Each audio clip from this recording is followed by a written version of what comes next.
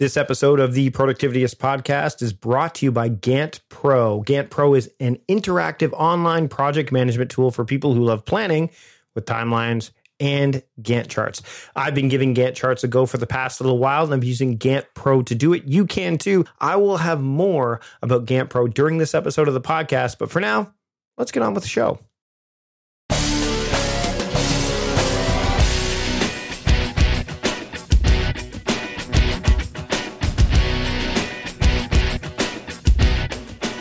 Welcome to the Productivityist podcast. I'm your host, Mike Vardy, and this week on the show, I have a self-described efficiency monster joining me. That's right. Never had one of those before, but today I have one, and it's Justin Kerr. Justin is the author of the Rogue Corporate Playbooks, How to Write an Email and How to Be a Boss. He's also the mouthpiece of the Mr. Corpo podcast and been the youngest senior executive of some of the world's biggest apparel companies, running billion-dollar businesses while finding time to write 14 books. I'm having problems writing just one at this point in time. He's also been able to tour the country with his rock band and keep 100,000 bees on his roof. That's right, he beekeeps. Right now, he's the president of Imprint Projects in New York City, and we had a great time chatting about his latest book, which is How to Be Great at Your Job. And, I really wanted to get just on the show when I got his one sheet. And, I get a lot of podcast interview requests, but when I saw his, I'm like, this is somebody I can relate to because, again, with my productivity parody past, I saw what he had to offer on that one sheet. I said, this is going to be interesting, especially since he talks about like communication.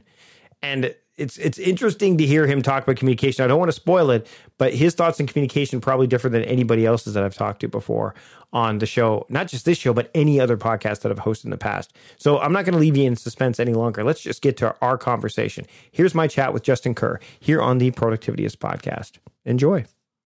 I'd like to welcome Justin Kerr to the Productivityist podcast. Justin, thanks for joining me today. Thank you. Thanks for having me. Excited to be here. So the goal for this podcast is to not just make it good, but to make it great, because this is part of my job. And I that was a very loaded segue, but but yeah, very personalized. I love it. But your latest book is How to Be Great at Your Job. And people, again, we talked about this before we went on the air, that there's some books that have just kind of maybe I wouldn't say flown under the radar. That's not the right phrasing. But there's a lot of business books that come out every year, and this is one that I didn't see coming. And then all of a sudden you start, when you're going through your RSS feed or your Flipboard, you're looking online. All of a sudden you're seeing like, what's this book? What's this book? And some people are like, oh, is it Good to Great? No.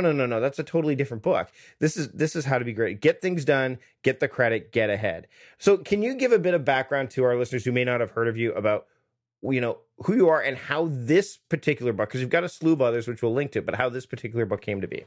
Yeah, Mike, thanks for the introduction. And, I think it's a compliment, or it's very accurate to say I'm flying under the radar. I think it was very purposeful that, I wanted to write a book about how to be great at your job while I was still in the job and doing great work. A lot of business books are written by old white men that have long past their prime, and I wanted to do it while I was in the heat of battle. But that's probably a separate conversation. So my name's Justin Kerr. I am a longtime executive in the fashion retail space. I was running billion-dollar businesses by the age of 30. I kind of ran up the flagpole at Gap, Old Navy, Uniqlo, Levi's, ended up running billion-dollar businesses there.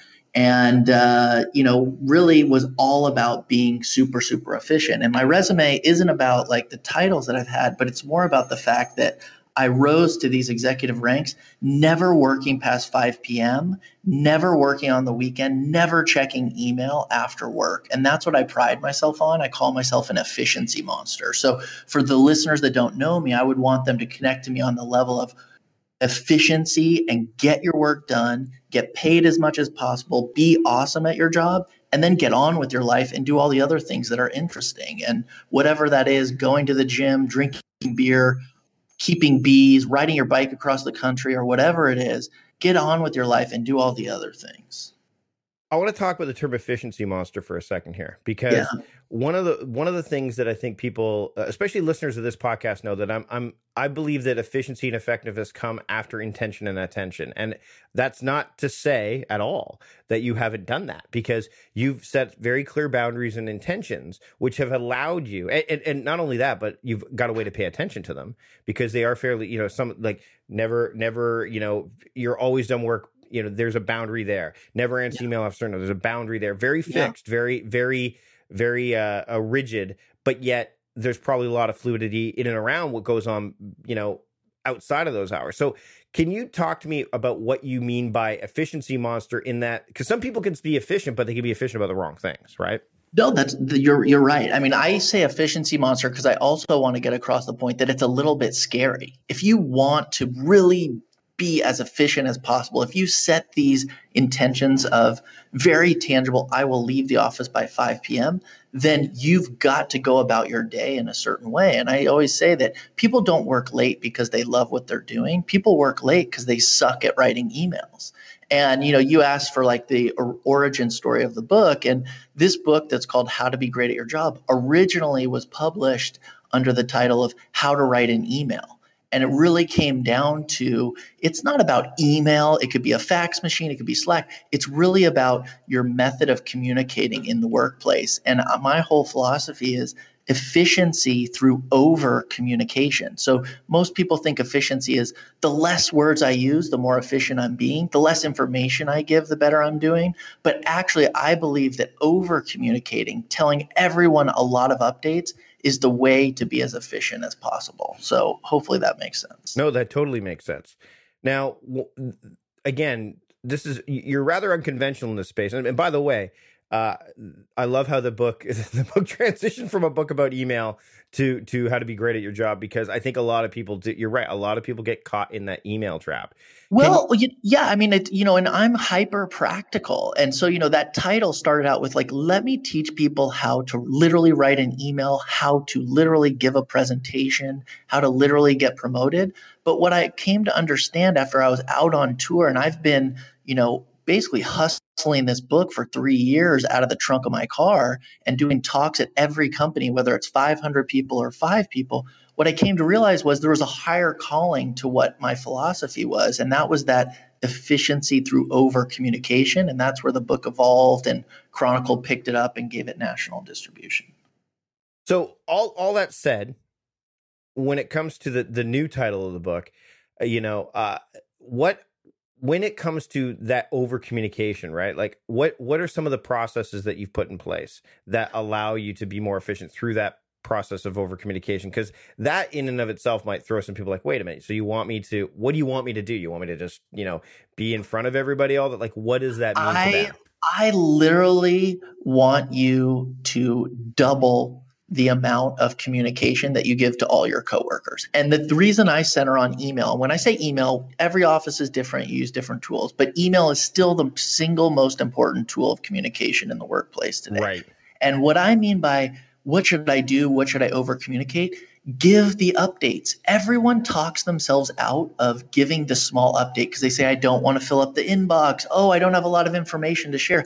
But even telling someone, hey, I'm on track to the deadline we already agreed to, even saying that sentence goes a long way to calming everyone down. And one of the things I like to point out, Mike, is there's code words in the workplace. So if your listeners are out there and they're like, I don't know what this means, listen, if anyone ever comes up to you and says, how's it going? What they actually mean when they say, how's it going? What they actually mean is, I don't trust you. I don't think you're going to get the work done. So I'm over here trying to babysit and check in to make sure you're doing the work you said you would do. That's the code word of how's it going? And a lot of people go their whole careers without realizing that. So if people are saying that to you, that means you're not giving enough updates. Right. Right. Yeah, that's true. And like you said, there are other ways to do it. Email may not be the way in your company that you do it. Maybe you use a task tool like Asana or something like that, where there's conversations and comments in there, which actually probably lowers the friction in some cases. But I guess you would have to, when you're looking at it, look at it from that personal standpoint of, okay, what does my company use? How do I over communicate in a way that works best for the company as a whole, as well as still allows me to, do that thing of sharing updates and making sure that I can create the lowering of worry and such with Yeah. your coworkers, right? No, yeah, that's right. And of course, every office is going to have a different system and templates and base camps and different things that you give updates. But my point is always be giving the updates, because keep in mind, the people you work with are human beings. And a lot of us can lose sight of that. But when we get titles and VPs and assistants, but they're human beings. They get nervous. They have their own concerns. They're worried about their own boss, all of these different things. And so telling people what's going on is just going to lower the temperature a little bit.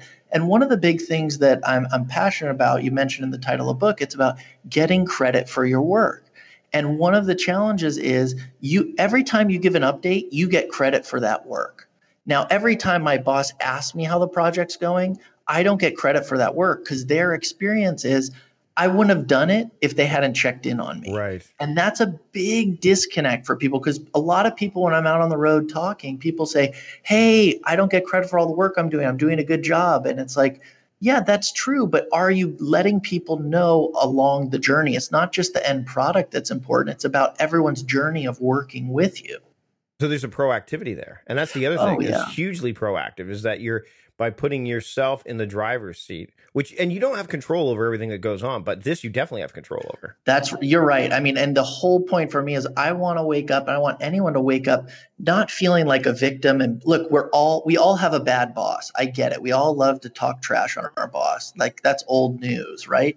But I don't want to go home any days and feel like I am suffering because of someone else or something that happened, or priorities changed, or they made me fill out the form 3 times.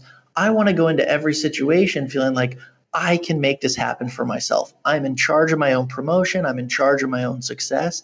And that means needing to be proactive. And of course, there's people that are disappointed because they want, what's the secret? What's the trick? And there is no trick and there's no magic. It's very practical. It's like, give people regular updates and your life will get better. Like that applies to personal life or work life. So it's really as simple as that. It's as we're talking about this, I'm thinking about how my wife and I communicate. Because we both work as partners in the business, but we also have, obviously we have another business that we're managing called the household and our lives. And we're very clear about, hey, business stuff happens inside of Slack and via our work emails. Personal stuff happens inside of messaging and our personal emails. But the disconnect can happen sometimes is that I'm very much a task driven, I'll give you a great example.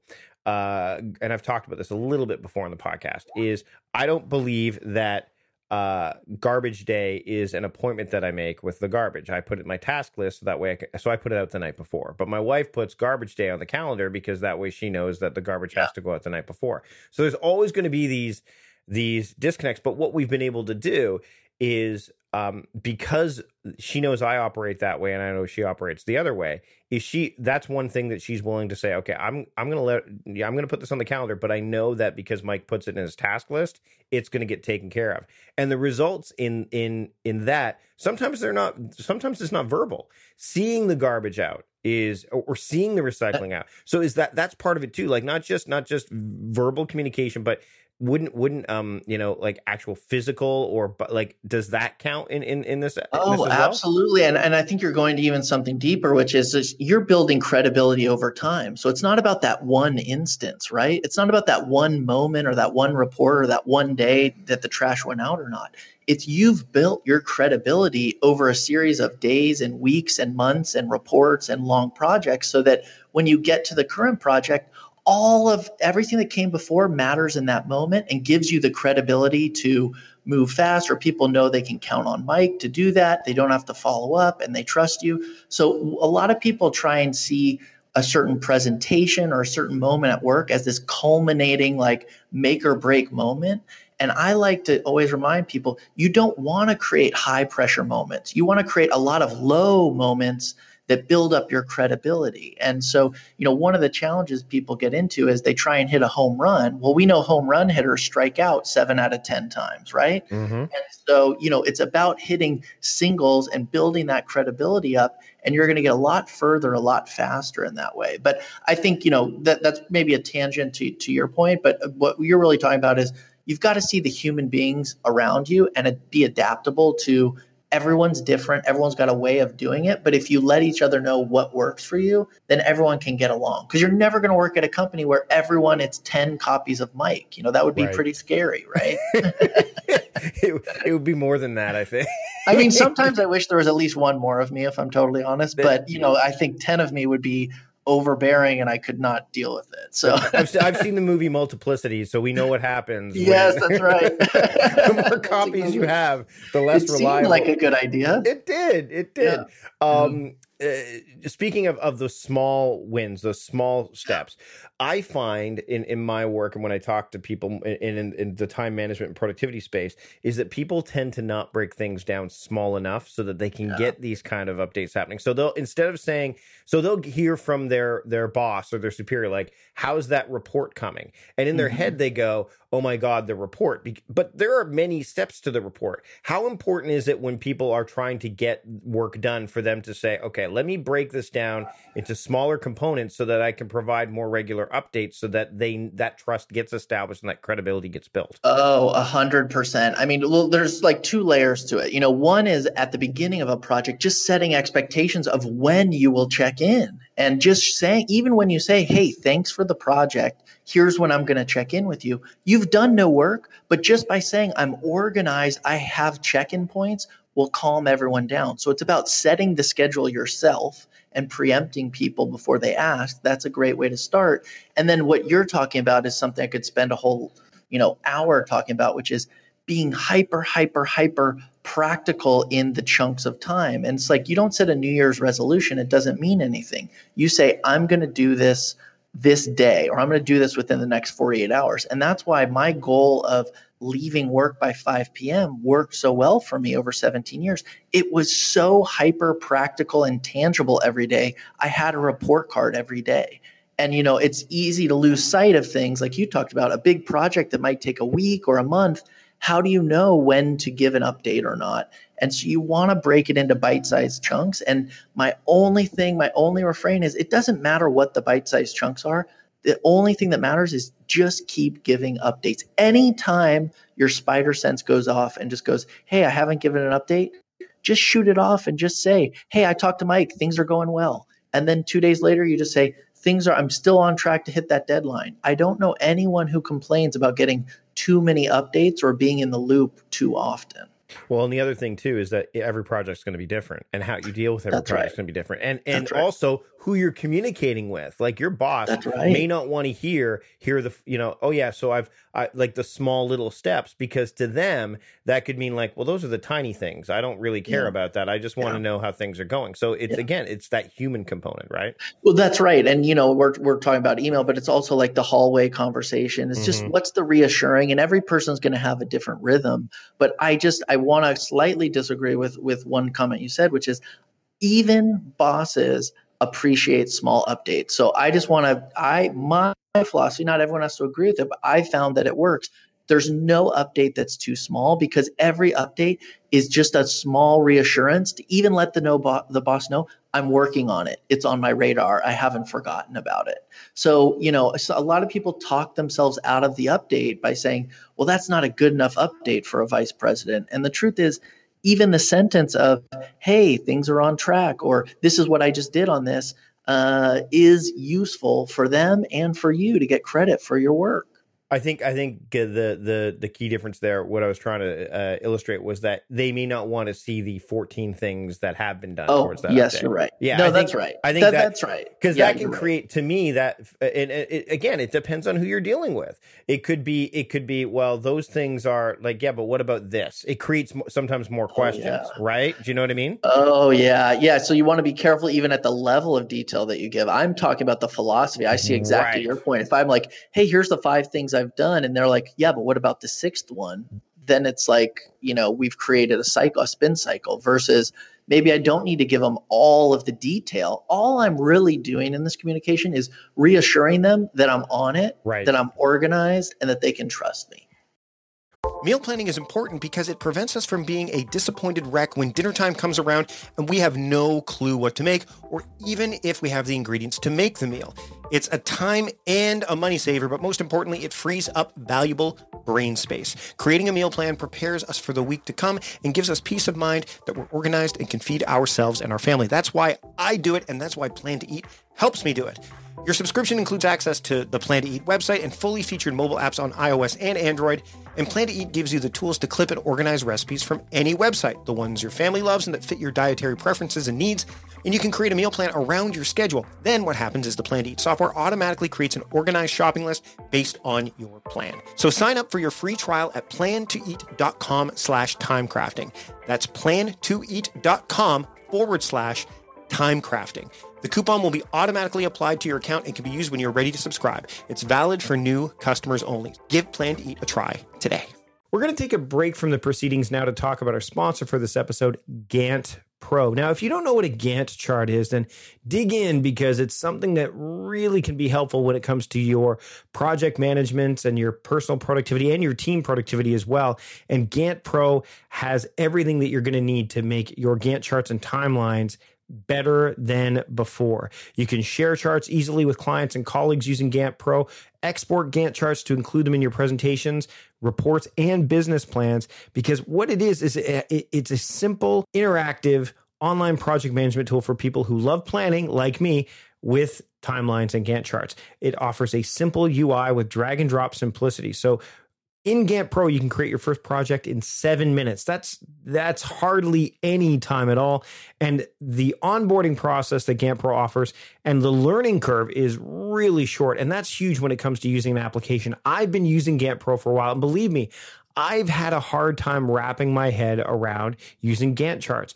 I mean, I know that they're important, especially when I'm working on things like my book and things where things are happening simultaneously or in tandem, and there's different elements that are going on, not just within my team, but outside of my team. And having Gantt Pro as my ally has been hugely valuable. And it's really a great value for the price. I mean, Capterra is a resource that people use to check out project management tools and task management software.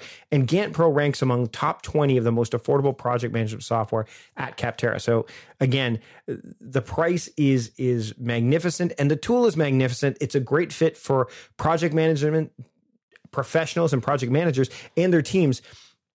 And I'm using it. I mean, I'm the guy running the ship here. I mean, I'm not a project manager per se, but it's been a great fit for me and my team.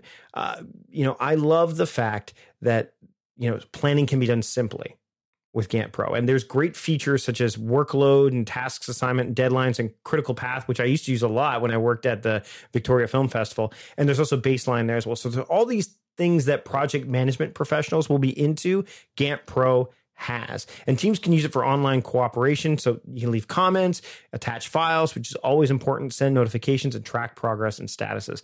So if you are looking to get into what Gantt charts have to offer, you cannot go wrong with using Gantt Pro. In fact, you can only go right. And if you want to make it even more valuable for you to check it out, just head over to ganttpro.com/go/timecrafting, and you'll get $50 off when you sign up for Gantt Pro. So again, that's Gantt Pro, GANTT pro.com/go/timecrafting, and you'll get $50 off when you sign up for Gantt Pro. Again, Gantt charts are a fundamental component of team project management. And it's something I've been exploring more and more as I work with corporate clients. And Gantt Pro is allowing me to really wrap my head around it and get the most out of my Gantt charts.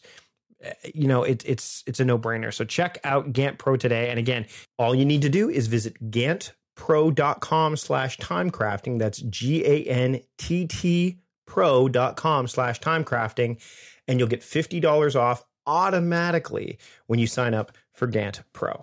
I'd like to thank Gantt Pro for sponsoring this episode of the Productivityist Podcast. Now let's get back to the show. Now here's a quick question that I don't know how much, it's not really a sidebar, but okay. So one of the things that when I'm working with people, and I think that obviously you come across this as well, is what if you're so far ahead that the fear of, and this is a fear of getting more work thrust upon you, is a real real positive. Like it's possible. It's possible. So, for example, whenever I'm working with someone and they get far enough ahead, I'm like, well, it's okay to be far enough ahead, but you may not want to hand in that project 2 weeks or 3 weeks early, because then all of a sudden you may end up with another project that is going to take away from the other 3 projects that you're working on. So cadence, I think, is important in that respect. What would you say to that? Like, what do you think about that? I think that's so fascinating. Because you're kind of like playing the game. You're like gaming the system a little bit in that regard. And I think it would depend on the individual. It would depend on what are they after. Because, I think if there's individuals, if your goal is to get promoted or get a raise or get to that next title, whatever the case may be, there may be a case for, really overshooting the mark and taking on more work and doing those pieces because you can move that much further faster. There might also be a case for, understanding, are you doing one thing really well, but are you spending too much time on something else? So it's worth like exploring that aspect of it. But,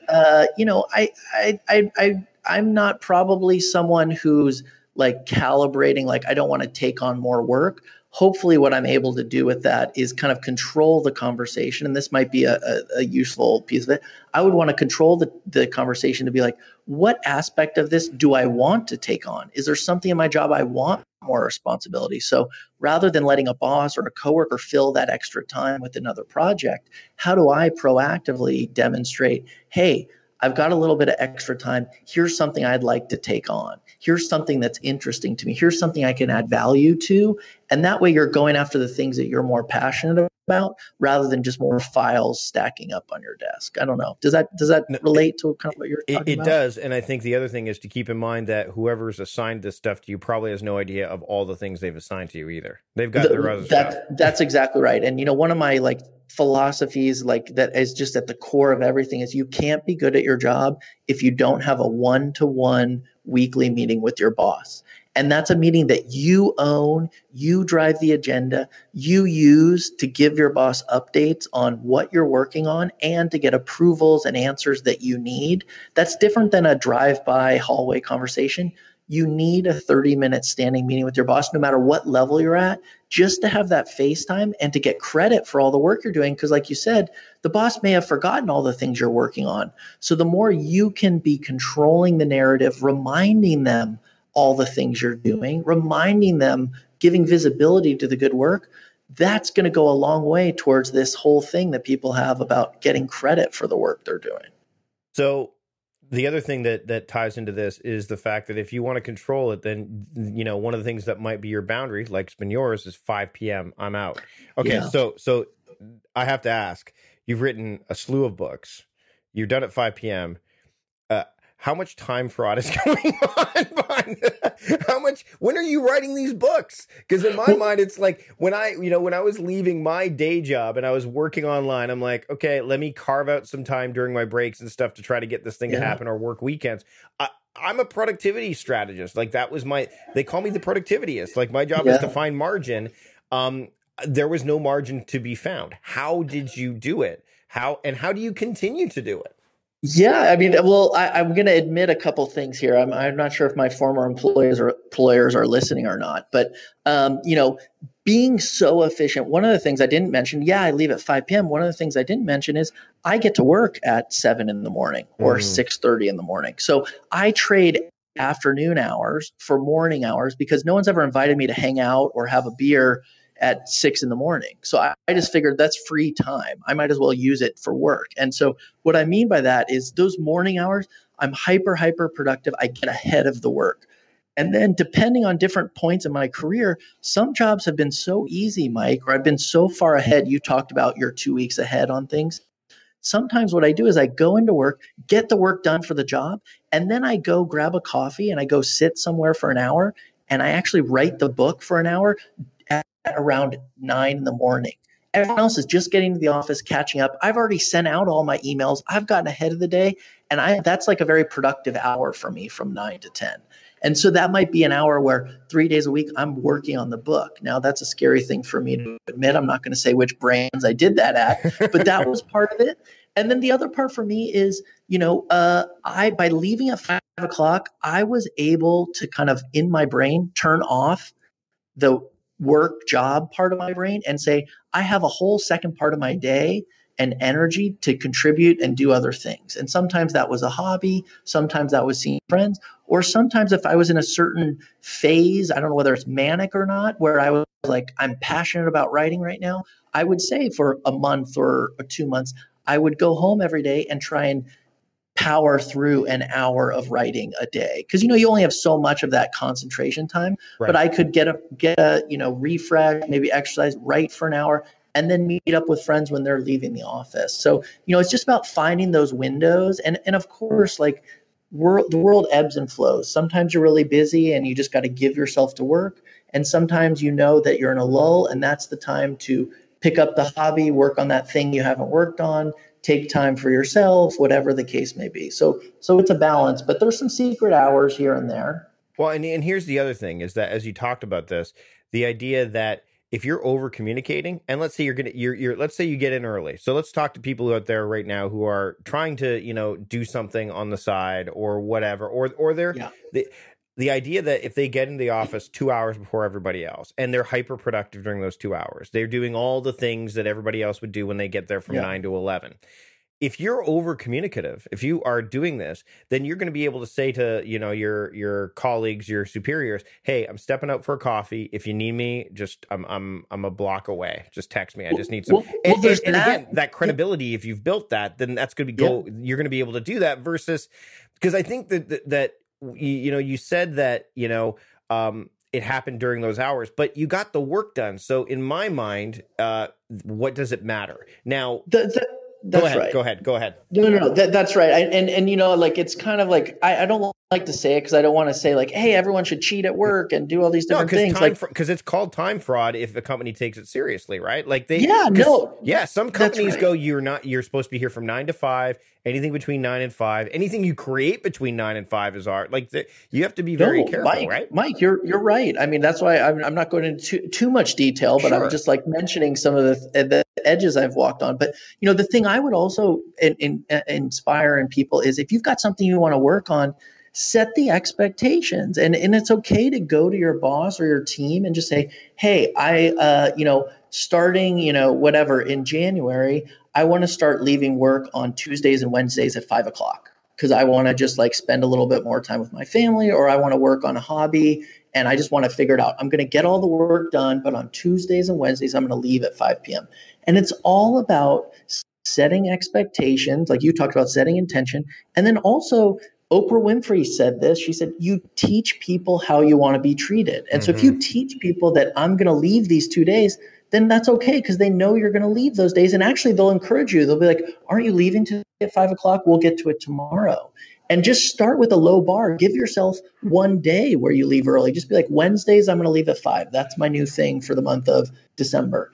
And that gives you time to practice and see what it's like to leave early and to work on something else and find out if that's a good rhythm for you. I don't want to get into like steal from the world all the time. Like that was an extreme example of getting ahead, but there's lots of different formulas that you can use, and just start with one thing and then build from there. It doesn't have to be, I'm never working past 5 p.m. ever again as long as I live. Just start with one day and see how it goes. Yeah, I think a lot of people, what they do is they tend to do it all at once. I see that with time management techniques all the time. They go, oh, I'm going to adopt this time management philosophy. I'm like, no. Pick one piece. Start there because you're a human being.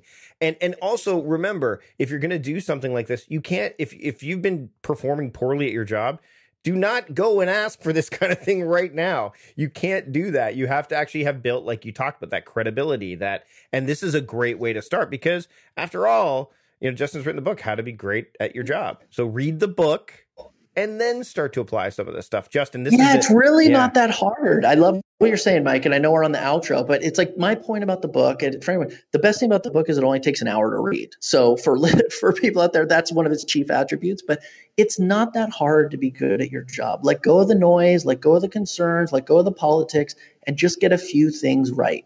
Get to work early, use bullet points, and over communicate like crazy. And I promise your life is going to be better.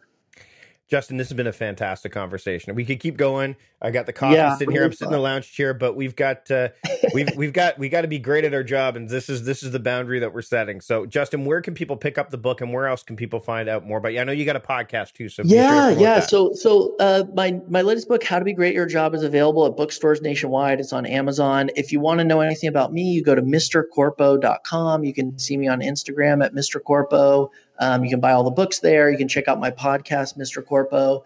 And those are the best ways to stay connected. And, hopefully people will reach out, check me out. And it was really fun talking to you, Mike. One last thing. You're a beekeeper? I'm a beekeeper. So work got bored. And I thought, I'm a little bit stale. It's a slow period at work. And part of it's like building a brand. I was like, I got to do something new. And so I picked up the hobby of beekeeping. You literally take an hour class and they hand you a shoebox full of bees and you drive home, in my case, in a PT Cruiser with 1,000 bees in a shoebox, the most nervous drive of your entire life. And then you install them on your roof and then voila, you're a beekeeper. And I actually wrote a book about it called A Survival Guide to Urban Beekeeping. So that's another one out there, but I recommend it as a hobby for everyone. Very, very fun. Wow. You get free honey. See, there you go. So even more to dig into. He's not just about being great at a job. He's be great at beekeeping, be great at all this stuff. Why not? Justin, thanks for joining me today. All right. Thanks, Mike. And that's all she wrote. Thanks so much for Justin Kerr for joining me on the podcast today. You can learn about all the things we discussed, the highlights, the takeaways, all the links and everything that's relevant to this episode in the show notes, and keep up with what Justin's doing. Everything's in there. So check that out. Big thanks to Connie for putting together the show notes. Big thanks to John Polster for producing this episode, as always. That's it for this week. Thanks so much for joining me. Until next time, I'm Mike Vardy, the host of the Productivityist podcast, reminding you to stop guessing and start going.